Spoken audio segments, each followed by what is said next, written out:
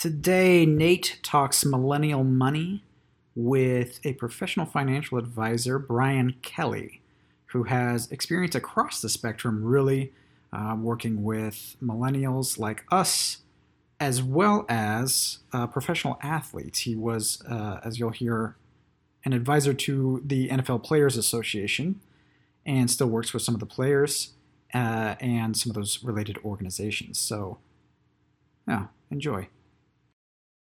Ladies and gentlemen, welcome to another episode of Two Old Millennials. I am one half of the Two Old Millennials, and I'm very excited about today's topic. It's been a personal area of interest for me for a long time. I grew up in it. My dad works in it, and that is whatever you want to call it. I call it investing, wealth management, money management. It has a lot of different names, but the millennial generation likes to get picked on for our inability to manage money, and which is why I'm excited about today's guest, Mr. Brian Kelly. Brian, thank you for being with us. Thanks for having me. Yeah, so Brian, I would do an intro, but I'm not going to lie to you. I didn't do any background on what your titles are. I know you got a wealth of experience in this field, so why don't you just tell our listeners a little bit more about why you're here today. All right. Thanks, Nate. So I'm a certified financial planner. I've been since 1998 doing financial planning and investments for I had my own business for several years. Started out in 1998 with a company called Paine Webber. Went to UBS, Paine Webber, and then Edward Jones, and then I went out on my own to do my thing, manage money for people. And now I am working at a company with our company. We help employees of large corporations. So I'm really excited to be doing what I do now because it's totally unbiased. We don't sell any financial products. We just help employees with all areas of financial planning. And one of the reasons, well, a couple of reasons why I brought Brian on the show today. One, he's an old friend, and I like him, and he gives very unbiased advice. But two, you're being humble. You do some cool stuff. You work with some professional athletes. I believe you've had some experience in that regard, correct? Yeah, actually Monday I have to go out to the Washington Redskins. So we one of our contracts is with the NFLPA, the Players Association, and the NFLPA Trust, which is the former players. So I work with a lot of former players, hundreds of former players. This year I got to do, this is the third year in a row, I did the NHL, the National Hockey League Rookie Orientation Program, where I go and talk to all the incoming rookies about just being wise with their finances. Yeah, that's awesome. All right, so you know, Brian, we're here in Middle America. We're here recording from Omaha, Nebraska, and so I bring that up because a lot of the times we get kind of insulated from what's happening on the coast. During the recession, we didn't get hit as hard in Middle America as they did on the coast or in the Southwest and places like Phoenix. So the main thing you read is, we millennials, we just love avocado toast. We live in our parents' basement. We don't make enough money to pay off our loans. We don't make enough money to buy a house. Our retirement is basically completely unimportant to us. And although I do agree with some of that, I think a lot of that is frankly just BS. I mean, I do think that we were dealt a hand that was different than, say, your generation. Absolutely. or your parents' generation. That was just out of our control. But when you look at millennials, which I don't even like saying because a millennial in Omaha is different than a millennial in LA, Chicago, Boston, Miami. I mean, what are your thoughts in terms of what you're seeing on the front lines of wealth management? How would you describe our generation as different in that regard from other generations that you've worked with? Well, there are challenges, right? You guys have different challenges than my generation. I'm 52 years old, so I didn't have student loans like you guys do today. So the millennials that I'm talking to do have substantial student loans. Some, and that in some cases that's a mortgage. So it could affect you buying a home down the road. Yeah, one of the biggest challenges in the world. The other thing too is that just retirement looks different. The pensions aren't going to be gone. You've heard all this stuff before. Most millennials are not going to get a a pension. Social Security is not going to look like the way it does today. So it's on you more than it is on me, or certainly more than the baby boomers, to fund your own retirement. Yeah. And how would you recommend we do that? So here's my thing is, I get up every single day. I almost wish I didn't do this, and I read the news. I mean, there's arguments out there. Don't read the news. It's just going to depress you, right? And anybody who reads the news, it's very rarely, good stuff. It's always kind of the negatives. But, I'll read the financial news and it'll say, 15 stocks you got to buy today. And I'm like, Brian, I don't have to buy those stocks. I can live within my means. I can put money into my, workplace retirement plan. If you have that, I know not everybody does. I can maybe contribute to an IRA and then maybe play the stock market in a few areas that I know. And I think that's the thing is we're being told to invest in these things, in these stocks, for example, that, I don't know anything about. I'll tell you right now, I've tried to learn about Bitcoin. I don't know the first damn thing about it. I can't figure it out. But yet every single day I'm saying it's the next big thing. What do you I'm talking just basic financial management, which is your area of expertise. And that's where it has to start, is basic financial management. So first of all, you should what does that mean? Well, I think at the very basic levels, you have to identify a purpose for every dollar that's coming in. First, so we have to, what is the purpose of this money? So we shouldn't talk about investing and getting into the weeds in that until we know what the purpose is. If I'm saving for a down payment on a home, or I'm paying down debt, we know how to invest that. We don't invest it, we save it. It's liquid and safe. I'm going to go online and get a 2% guaranteed savings account for those kind of accounts. If I'm going to buy a car or a truck in the future, or a house in the future, if I'm paying for my wedding, stuff like that, that's just safe and liquid. We don't want to invest that money. So that would be the first step, is identifying what is the purpose of every dollar. You talked about retirement, and how do we manage money with all these different competing goals, if you will. And retirement is one of those. And I think if you want to get ahead, and there's a couple reasons why you want to get ahead, you probably need to try to get about 20%, which sounds like a lot, but 20% of your gross income being put away for retirement. And part of it is because the Social Security pension thing. Part of it is, especially if you're a female, you're going to spend a few years out of the workforce, maybe to have children or something, or if you're a man for that matter. And those times away, you have to get ahead to prepare for that. Maybe you're changing jobs. Yeah. A lot of the younger generation does. So 20% sounds like a lot, but maybe you start at, if you're getting a match from your 401k, like you maybe getting 5% match, put in that 5%, get that match. Now you're at 10. Increase it every year, 1 or 2%, and pretty soon you'll be at that. Yeah. So I think first off, I agree with you. And small caveat, my dad's a financial advisor, has been for, he's probably approaching 50 years at this point. So I grew up with this stuff. I grew up with this mentality. But most people didn't. I would say most people, and this might cause some backlash, I think most people suck at financial management. And I think our generation is particularly struggles with it because we look at the situation of saying, well, I watched my parents slave away at the same job for 40 years, and then in the recession, they just lost everything.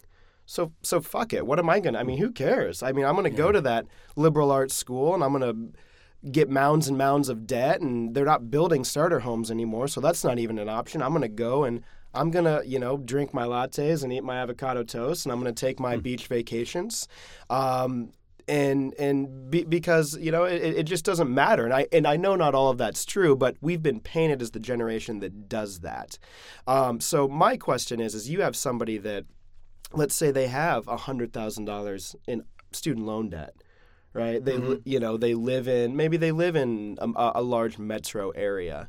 What are you telling that person to do to say, listen, you got to at least do X if you want to have even the slightest glimmer of hope of retiring at all? Well, so first of all, I talk to a lot of younger people that are really good with money. Right. So there are, it is painted, the millennials are painted as this reckless generation maybe, but But a lot of the people I talk to, I just talked to a young man yesterday, he's 22 years old, who is talking about buying real estate as an investment. Right. An advanced investment strategy. So there are people that are, I think a lot of young people are actually way smarter because there's more information. There's more information out there. Yeah. So that's number one. But with these challenges, and specifically student loans, they are literally a crisis in the making. Yeah. People, like I said, if you have a $100,000 student loan, which is not uncommon at all, that's a mortgage. Yeah. That's a $600, $700, $800 a month payment that you're going to be making for the next maybe 10, possibly 20 years. Yeah, I was going to say 10 would be ideal. 10 would be hard. Yeah, 10 would be difficult.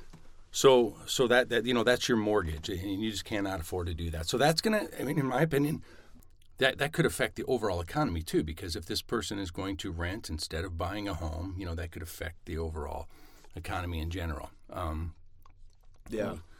kind of look at the psychology of the situation where I am on the older generation or on the older side. You're what, 34? I'm 33. Okay. So I'm on the older end of the millennial generation, and so my college, it really wasn't that expensive, but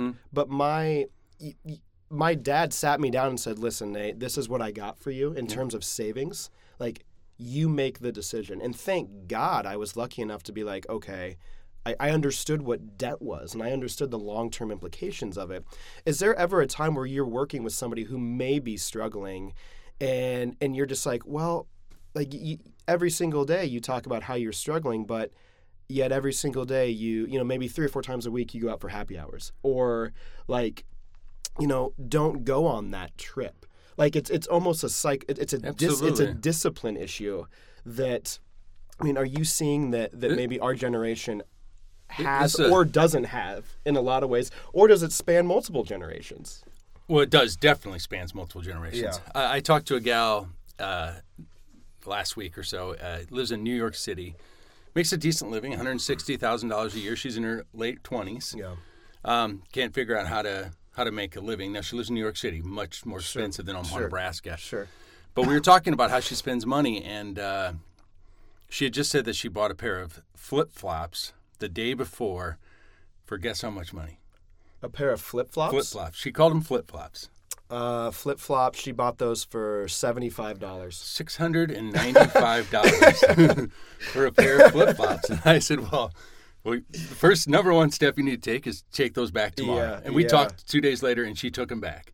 And she actually felt really good about that. But you're right. It's a mindset thing. It's like, this money's available. Those flip-flops are there. I'm going to go buy those. She's not thinking about, what that opportunity cost is. What could I do with that $695? What is the effect? It doesn't seem to her like a lot of money. So if I put that on my student loan, or if I put that on my credit card to pay off that credit card, it doesn't seem like it would make that big of an effect. But it does. And we talked about how that can make a difference. If you do that every month, in 3 years, you could be completely debt-free. Yeah. And it's a lot of little things is what. Why do you think people struggle with that? Are they chasing lifestyle? Do they not have clearly defined goals, or do they just not care? Like what's your opinion? It's deeper than that. Okay.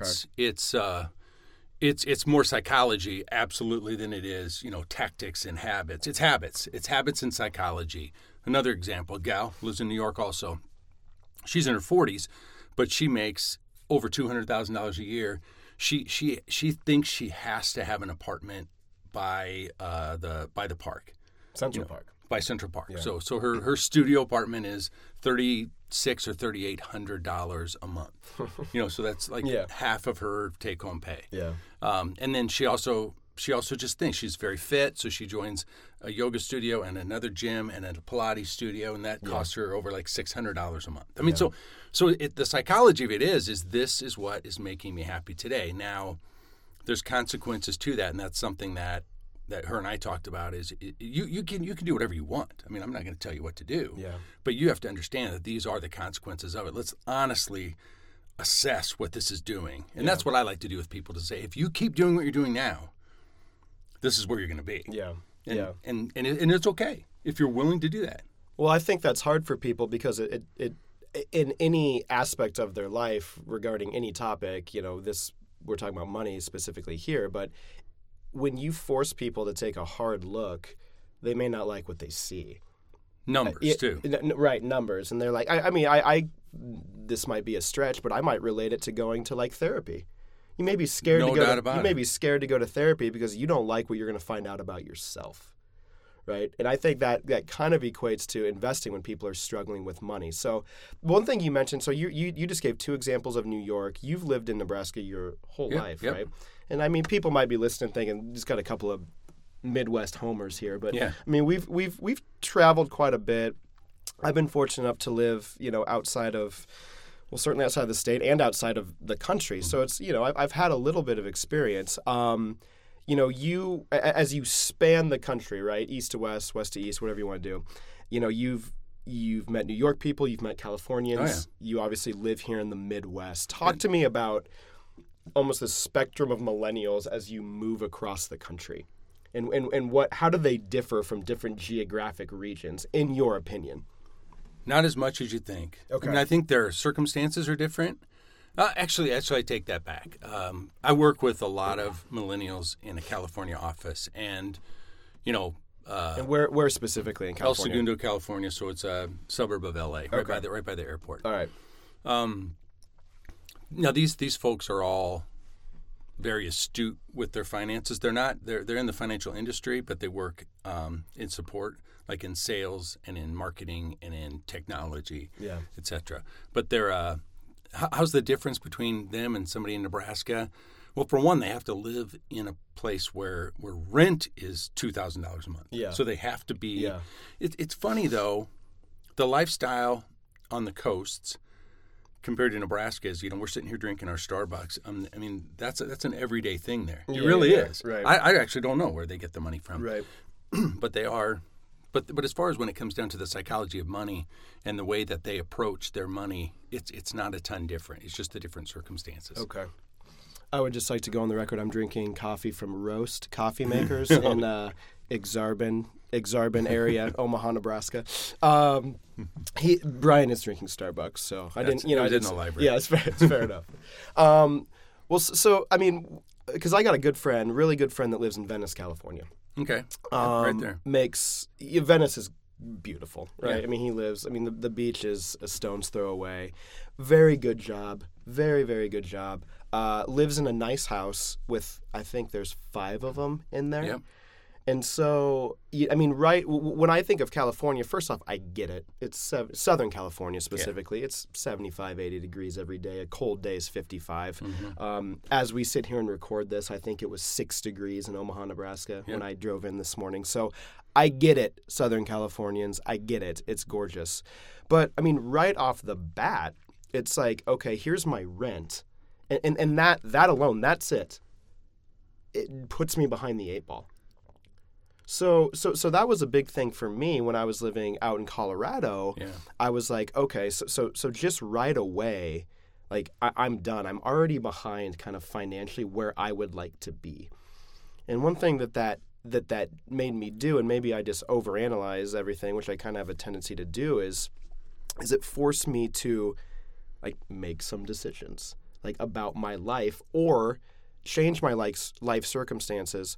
Or basically just be like, shut up. Like, if you're not going to do anything about it, this is your fate. Yeah. So either do something about it or quit complaining. Well, I think that's where. So you got to consciously think about where you are first. You got to get to that point. So I tell this story all the time. It's a Zen koan. I think I told you this last time, but. The koan goes like this. There's a man standing in a large open meadow, minding his own business, meditating. He looks over and he sees a horse running towards him very fast with a rider just struggling to hang on to this horse. As the rider runs right in front of him, almost knocks him over, he says to the guy, "Where in the world are you going so fast?" And the rider says, "I don't know. You'll have to ask the horse." And he runs off into the distance. And that literally is the way I would say most people run their money, if not their lives. Yeah. They just get wherever the horse takes them. Yeah. So here I am, 35 years old, by no real deliberate actions. I'm just here, financially, whatever. So that's the first thing, is to say, hey, if I keep doing what I'm doing, where's the horse going to be in 5 years? Yeah. And I think it's okay. It absolutely is okay. I go on vacation once or twice a year. I mean, so everybody has a limited source of funds, right?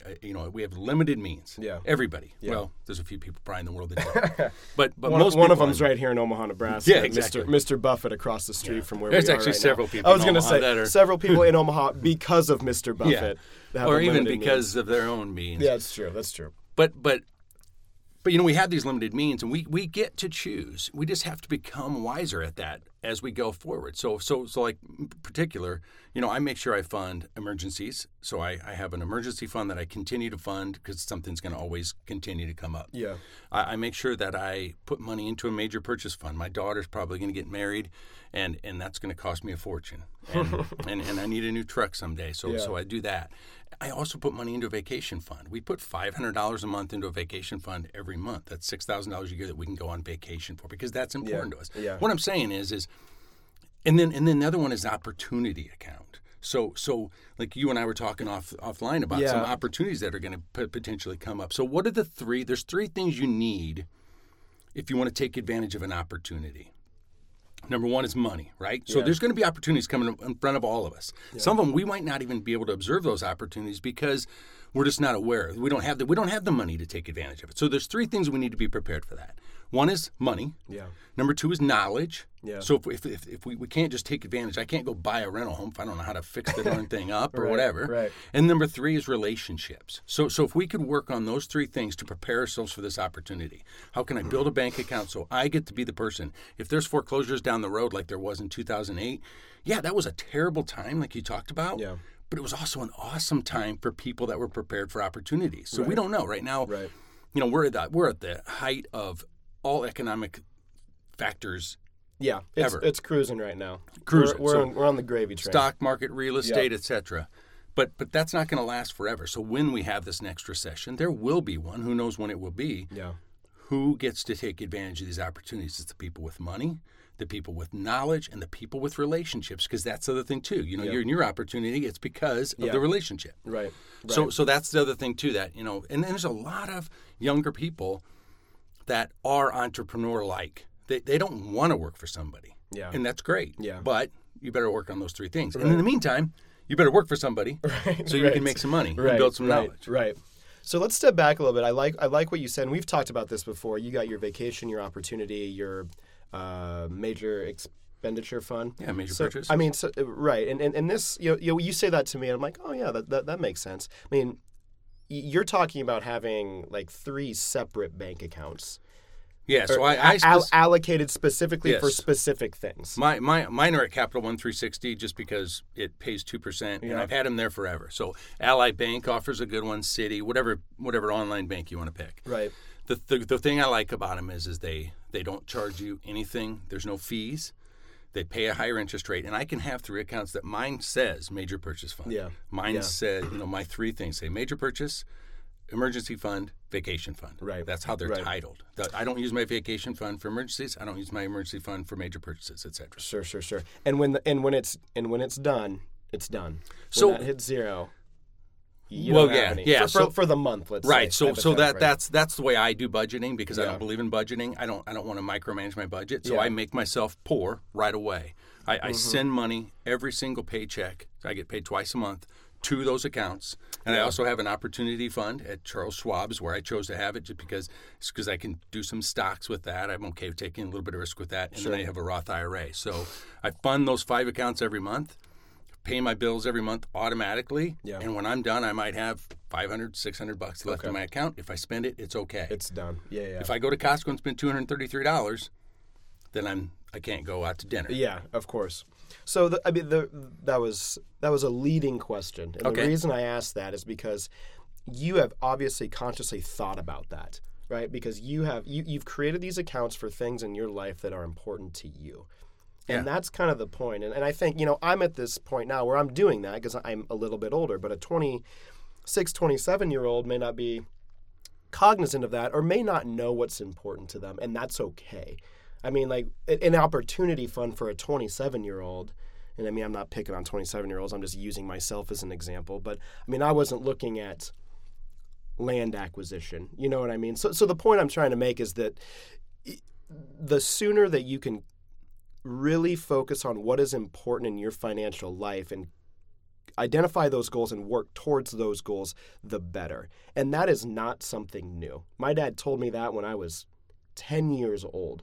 So our generation gets absolutely picked on in the media, but the principles of basic sound financial investment hasn't changed. No. I mean, and actually, I would say, so it's all about wisdom, right? It's about, Yeah. hey, when can I start realizing that this effect of me starting as early as possible is going to pay off in the future? And it doesn't have to mean I can't have to stop going on vacation. I just have to deliberately set aside money for the other thing too. Yeah, and that's you bring up an interesting point because it's, I mean, I'll give myself credit. I've always been very good at seeing. I look at things in the long run. Mm-hmm. Like I'm gonna delay gratification now because I know in X I'm gonna be able to do it. But you've done some tenfold. pretty fun things in the meantime. I have. Well, yeah. I mean, I've been pretty fortunate. So, but I think that you bring up a really good point. Is you grew up without social media. You didn't get on Instagram every day and see your friends off of a beautiful waterfall in Bali, Indonesia, right? And so we're seeing that stuff and saying, well, I got to go to Southeast Asia too. Yeah. Everybody else is. And so I would say that for our generation, it is harder to delay that instant gratification because we see it every single day. And so, but that doesn't change the. We just had different challenges. I mean, well, so what were some of yours? You know, so I remember. What was your version of the Instagram? It might have been cars. It might have been somebody bought the new car. It might have been. Yeah, it might have been clothes. I mean, for some people. Yeah, you're right. We didn't travel like we didn't travel the way I travel today. You know, if it wasn't for social media, because I get jealous, if you will, from I see somebody post something on social media. You know, I got to go there. I mean, that's one of my. I have a blog. It's called 11 More Summers that I have my 10 top adventures, and my goal is to every time I go on an adventure is to get into the top 10. Sure. So. Read his blog, folks. Yeah. It's hilarious. But that's the thing. But I mean, so my one thing that I always respected about a lot of things I respect about my dad, but you know, he's in an industry the same as you, this financial wealth management, and it can get. So it's different though. Because tell me. Wealth management is different than financial planning. So your dad's old school, right? Very old school. My dad's 73 years old. Yeah. FYI. So when he started, he was a stockbroker. Meaning he buys stocks for people. It was necessary for someone to go. You had to. You couldn't go online and buy a stock when your dad started the business. Right. So he's created a business that is, when he first started, it's evolved. Now I buy them on my cell phone. If I want to. If you want to. You can go to Robinhood and buy whatever you want to do. Right. But so the industry's evolved. Personally, and I believe that today, not that in this, thank God your dad's 73 because he can just get out of business when he wants. Right. But honestly, I don't think a majority of the people need a financial advisor today. Yeah. I mean, you can get the same thing. There's a value. Everybody has to be smarter consumers. Yeah. So we have to purchase thoughtfully instead of being sold things. And most financial advisors, and most insurance agents, most everybody is selling you something, and it's in their best interest to sell it to you. They're selling it for the commission instead of you purchasing it thoughtfully. And that's, if you thoughtfully purchase something, you could go to Schwab, or you could go to TD Ameritrade, or you could go to Fidelity or something and get the same product. Well, it's like anything. You do your research and do your due diligence. But that's a phenomenal point. People don't want to do that. People want to go to somebody and say, just tell me what to do. I mean, I'm using an example. I just bought a house 2 weeks ago, and my sister-in-law is my real estate agent. Yeah. And I'm just like, Annie, I don't care what the color of the new shingles are. Just tell me what to do. Right. Tell me what color to get. And people are like that. Yeah, you're right. Because research is, I mean, I love it. I could research all day until I get to something that I don't give a shit about. And then I'm like, just tell me what to do. And I'll pay you for that. And that's the value. Convenience. Yeah. And that's the value. And I mean, it's so funny. People are staunch, stubborn believers in whatever they believe, and they're experts in everything, quotes experts until it comes to their money. People change like that when you start to hit their pocketbooks or their wallets. Well, I think, right, and that's why they go for advice when they don't need it. But my point, and I don't think it's wrong, because I think No, there's a ton of so value in financial advice and financial planning, as long as you understand what the value is. So if I'm talking to somebody, I'll give you an example. When I was practicing, I had a client of mine who had $4 million. I charged him 0.5% to manage his money. Okay. He was my client for 15 years. So you do the math on that. Yeah. He paid me $300,000 over those 15 years. Yeah. Now, what did I do? Yeah. I had What did you breakfast. do? I had lunch with him every quarter at the Cheesecake Factory. So he got 4 lunches a year out of me for 20,000 bucks. For $20,000. And then we talked about his investments, and Yeah. and half of his investments were managed by another management company, which, by the way, charged another 1%. So it wasn't even you. So I was just a middleman. Yeah. I was $20,000 for me to give it to somebody else. Now, so he bought my house for me. Thank you. Yeah.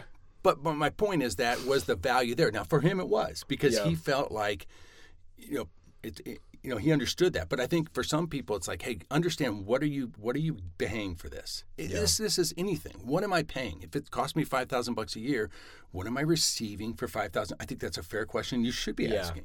Never underestimate the power of peace of mind, which I think that guy got. And that from might be what he did.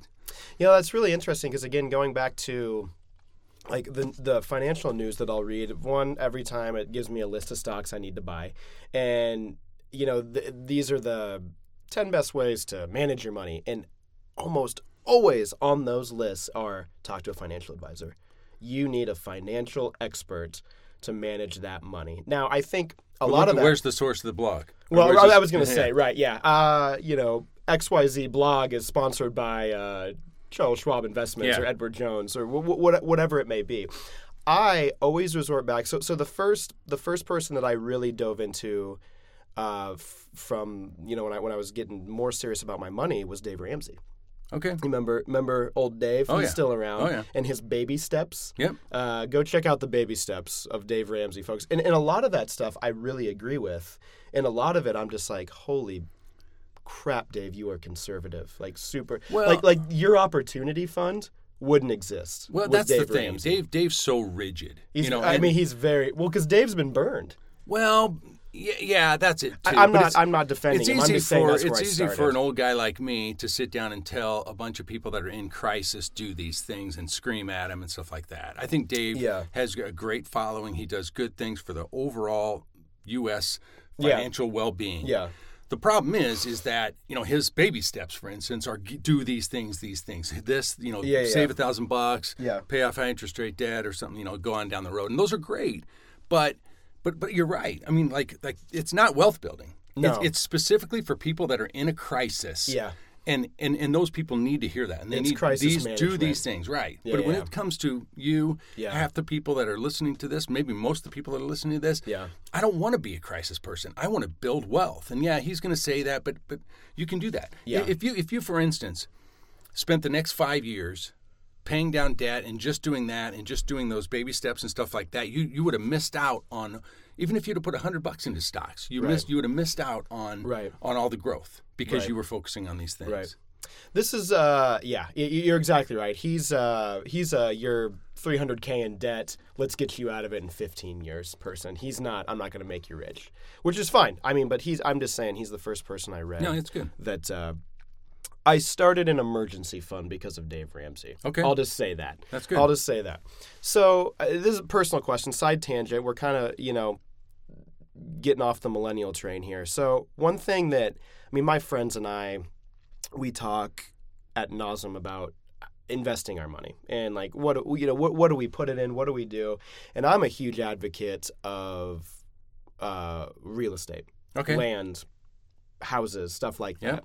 So, and I'm not saying I'm right. It's just something that it just made sense to me to do it. Yep. So and there's not an answer to this question. I'm just asking your opinion. Let's say, because we all have limited means, let's say I got $6,000 a year. Okay. That I can put into, let's say a Roth IRA. Right. All right. Or I can be like, you know what? I got an opportunity to buy this land that I think is in a desirable area. And over the next, because I play long with land. I'm going to hold it for 20 years. 20 years until I think I can cash out and Yep. go to Bali and take Instagram pictures of myself. Yeah, and buy a place in Bali. That's my goal, is to grow my Instagram following to 20. And what are your thoughts on that? If you and it's an impossible question. Yeah, well, it's not. Well, it is, because you're right. It is. In fact, I was at the Packers a couple years ago, and Green Bay Packers, Okay. and we were talking to the second and third year players. And the biggest topic was real estate. Mm-hmm. NFL players want to own real estate, and first and foremost, this is a business, and you have to treat it like a business. Right. So this is separate from personal finances. This is a business. It doesn't necessarily have to be an LLC, but you have to treat it like a business. Yeah. And then you have to think about that. So there's many, many different ways to buy real estate. Yeah. I just, as an experiment, put $1,000 into Fundrise. Have you ever heard of that? No, what is that? It's sort of like a non-traded real estate investment trust. They buy, direct property. They buy property, and you can participate in that. So I just did it as an experiment. It's some illiquidity. You can't really get your money back right away, but they own properties, and you can put a very small amount in there. So that's like an easy entryway for somebody who wants to have some diversification. One of the best things about real estate is it doesn't give a shit what the stock market does. That's right. That's kind of why I like it. That's why I like it too. Yeah.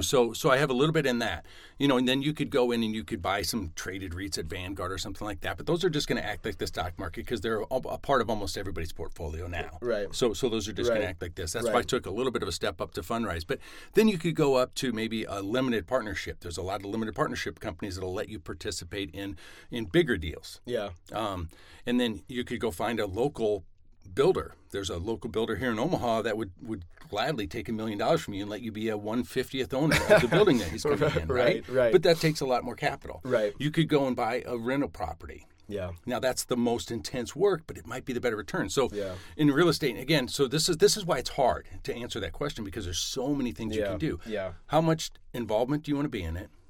How much money do you have? And then how much return are you expecting? What's the reason why you're doing this? Mm-hmm. And then from there you can break it down. Like if you've got an opportunity to own some land, then you can do that. I had another friend who just bought into a senior living facility down in Lincoln. So she put $100,000 into it, but she's going to be a part owner. This thing's already, it's not even built yet, but it's already at capacity. It already has a waiting list. That sounds smart to me. Yeah, it does sound smart. Well, opportunities, right? Because she has $100,000, and she has the relationship. Yeah, and that's the thing is, there's some people that listeners just rolled their eyes, maybe even turned us off and said like, well, look at Fundrise then. Look at Fundrise. I don't have $100,000. Do you have $500? Yes, I do. But maybe some people don't, and those people need to go into crisis exactly. management. Well, or they recovery. need to just go back to step one. I'm going to start building my emergency fund. I'm going to start putting money in my major purchase and my opportunity fund. Yeah. That's a good thing right there, listeners. If you cannot cover a major emergency, if you can't cover a car breaking down, or you break your arm, that take a serious step back, and you need to reassess, because you are one slip and fall on the ice away from being in very deep financial trouble. That's just a small caveat. Well, and I think the other step too is just to analyze your cash flow. And so this is probably, and I know we're probably getting to the end here, but the cash flow is the most important thing. If you could honestly just list, here's the money I have coming in and the money I have going out. So we want to challenge every single fixed expense all the time. Yeah. If I'm paying this Hulu, am I using it, etc. I want to control my variable expenses, my gas, my eating out, my groceries, the gym, all these discretionary things. We have to control that some way. I do it by making myself poor. Some people track it on mint.com. I think that's a pain in the ass, but some people like it. But you have to control that, because the name of the game is to increase your surplus as much as possible so you can fund those goals. You can't fund an opportunity fund if you don't have a surplus. Yeah. So how do we do that? How can you increase your surplus? You can increase your income. Mm-hmm. I can decrease my expenses. Right. Or I can look at my balance sheet, which is everything I own and everything I owe, and I could maybe make an adjustment there. Yeah. Like, for instance, if some people in that crisis mode have a ton of high interest rate debt. maybe it's better to take a loan from your 401k and just say, hey, I'm going to pay this off for the next 12 months automatically out of my paycheck, but I'm not going to use credit cards again. Now, in a year, I've got all this, I've got this extra surplus. So different ways you can do that. But the name of the game is we've got to increase that surplus. Yeah. All right. So one more thing, and then we can kind of wrap up here. So you mentioned Mint.com. A lot of my friends are zealots of You Need a Budget. All right. YNAB. Yep. We talked about this before. It's basically the same thing. It's the same thing. Kind of a digitized version of the envelope message or method, an envelope method. For those that don't know, you put a bunch of money in an envelope and you allocate those envelopes to certain things and you can move it around. But once an envelope is done in a certain area, like that's it, you're done.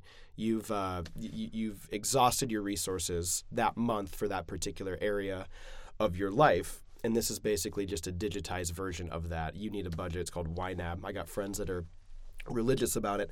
I looked at it. It wasn't for me. Because I don't want to go in there and be like, you know what? God damn it, I bought that coffee and now I got to move stuff around. I'm like, to me, financial freedom is the ability to kind of do a few of those things and not have to worry about it. Like control it. Control it. I think they call that living within your means.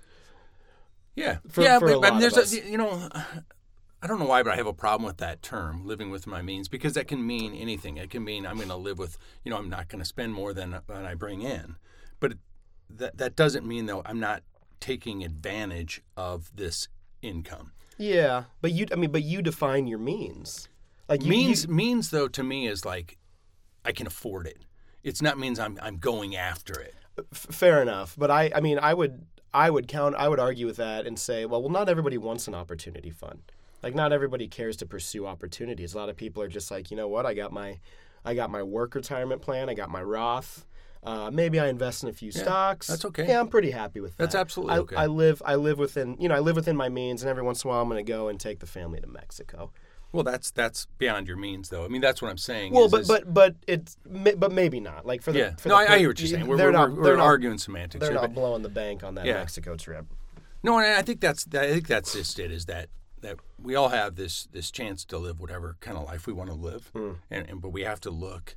I like to look at 5 years on. So, if you're 25 years old, where are you going to be at 30? Going back to the horse analogy. Yeah. Where do you want that horse to be? Right. And if you think about that, say, hey, I want to have $10,000 in an emergency fund or $20,000 in an emergency fund. What's that divided by 60 divided by 120 paychecks? Yeah. In the next 5 years, I'm going to get 120 paychecks. If I put $100 into every paycheck, I'm going to have $12,000 at the end of this 10-year period. Yeah. So I can think about that. This is what's going to happen. Yeah. And that's the way we have to think about it because 1 year we could be worth less than we are today just because something happens. We lose our job, the stock market crashes, whatever. Yeah. But in 5 years, we better be smart enough to be further ahead than we are, no matter what happens. Take advantage of it. And with that, I think we're going to wrap it up because we could talk about this all day. Just a quick takeaway. We have new challenges in this generation that you didn't, but the basic foundational principles of building wealth really haven't changed a whole lot over the course. Yep, you're right. So just challenge everybody, myself included. Sometimes you got to take a hard look in the mirror and make some tough decisions if you want to get to where you want to be. But Brian, cannot thank you enough for being here. I really appreciate it. Yeah. Thanks. Good luck with your professional athletes. I bet you there's a few egos in the room there. I hope they hope they win the day before. That's right. All right. Thanks everyone for listening. Join us next time on another episode of Two Old Millennials.